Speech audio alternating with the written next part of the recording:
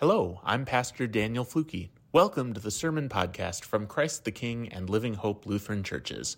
We are congregations of the Evangelical Lutheran Church in America, located in Port Washington and Saukville, Wisconsin. We believe God's love is for you. Here's our message for this week.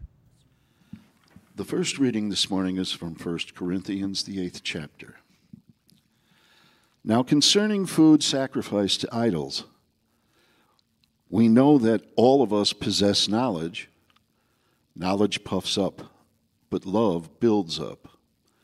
Anyone who claims to know something does not yet have the necessary knowledge, but anyone who loves God is known by him. Hence, as to the eating of food offered to idols, we know that no idol in the world really exists, and that there is no God but one.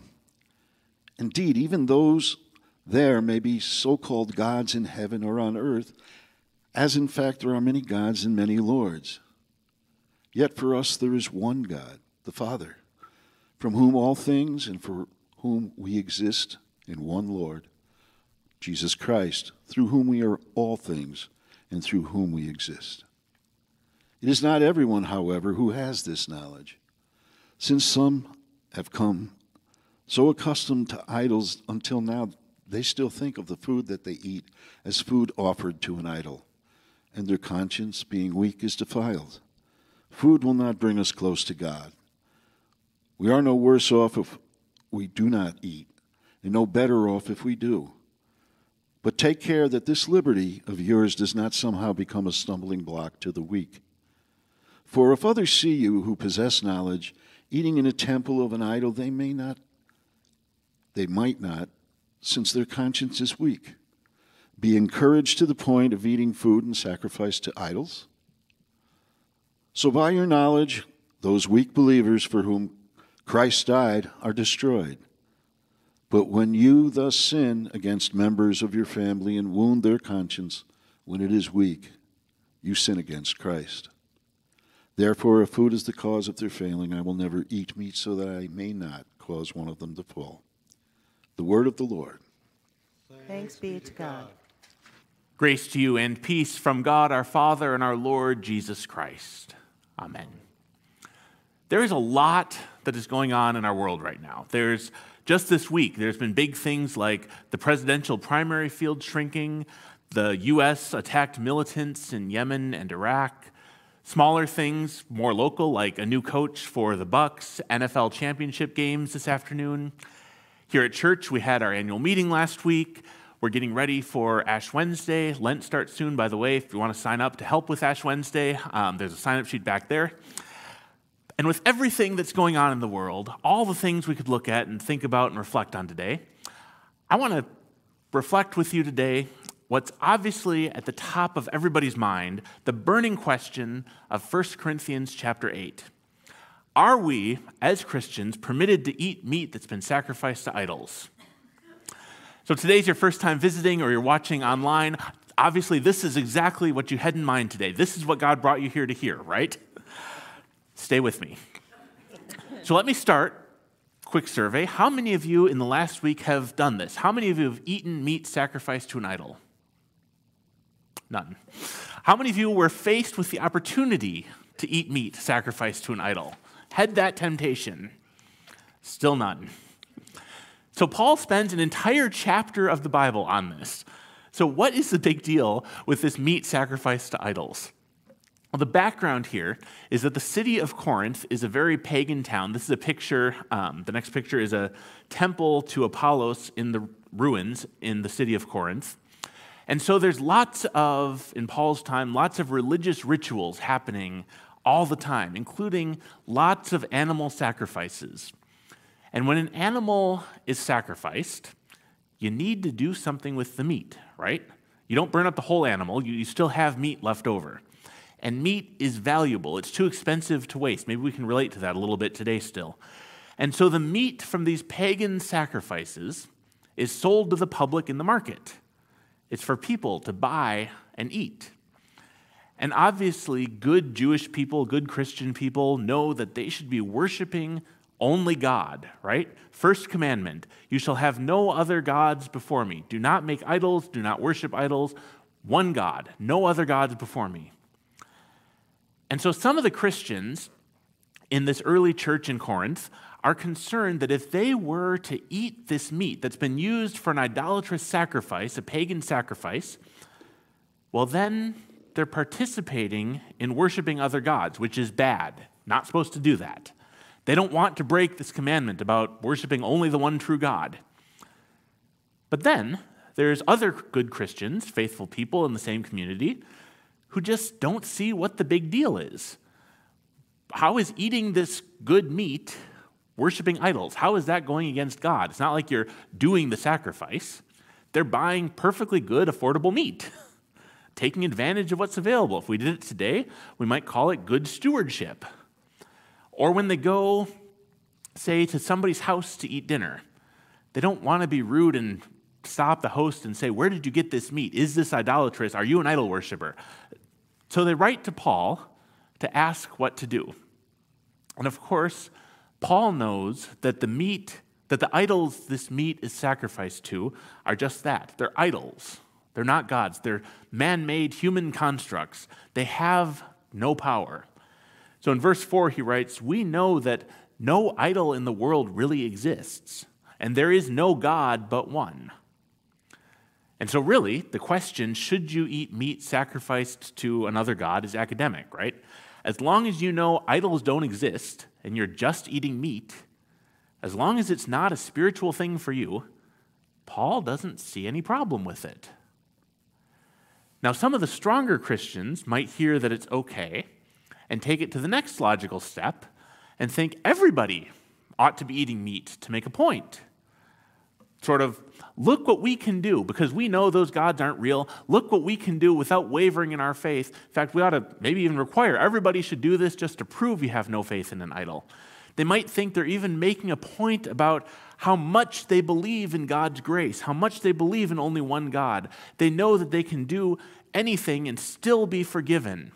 Martin Luther famously said, sin boldly, so that God may forgive you more boldly. Paul is not a fan of that idea either. Paul is clear that food is not going to bring us closer to God, and so we're no worse off if we do not eat, and we're no better off if we do eat this food that's been sacrificed to idols. And then Paul gets to his more important point. Even though eating meat sacrificed to idols is not in itself a problem for those who don't see it as worship, it could be a problem for other Christians, for the ones Paul describes as weaker.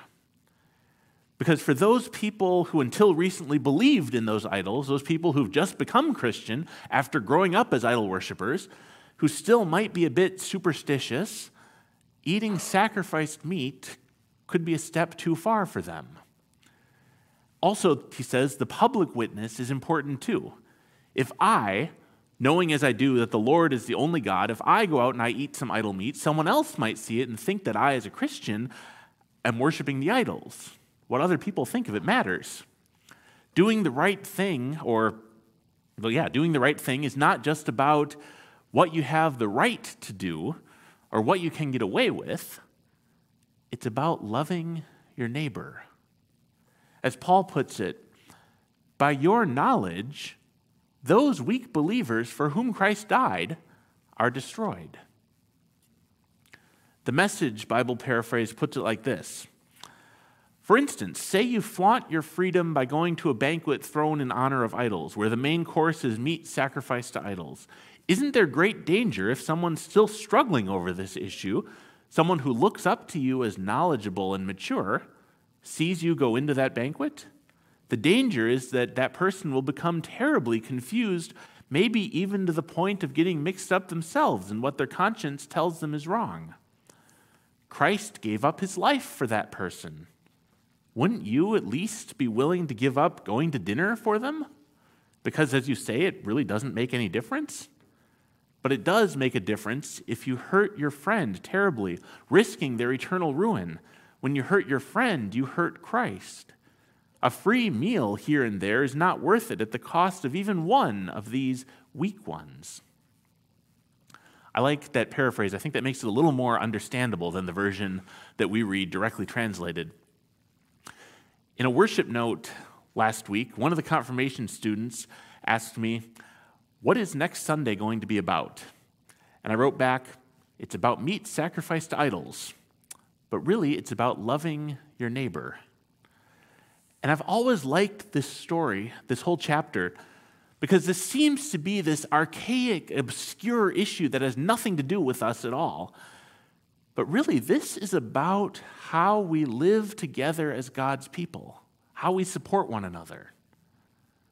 The point of this reading is not really about whether it's acceptable to eat meat sacrificed to idols. We're not having that issue. The point is the principle of supporting one another. As a church, part of our job is to support each other, and not just each other here in the building, but others in our wider community, in our world. And if someone is struggling with an issue, well, we ought to be doing whatever we can to help them.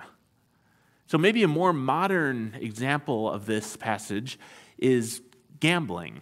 If someone goes to the casino for fun to gamble and responsibly takes the money they're willing to lose, and wonderful, that's fine, that's okay.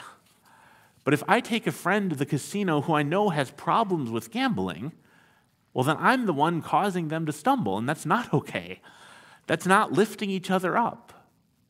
Or a similar example, and I forgot how much the song talks about this too. Same for alcohol, right? There's churches that have beer and theology nights. Wonderful. For some people, that's great. For people who struggle with alcoholism, going to a bar for Bible study might be a terrible idea. And I also like this story because it demonstrates that conflict in the church, having questions, not quite all being on the same page, is not a new thing. There's people with good intentions, good, faithful people on both sides of this issue, and so they write to Paul to ask what to do. And I think, even though we can't, in the same way, write a letter to Paul to ask what to do, we can learn from Paul's response, right? Look at what he does. Although he agrees with one side, he agrees that the idols are not real and it's fine to eat the meat, he ends up deciding in favor of what will benefit others.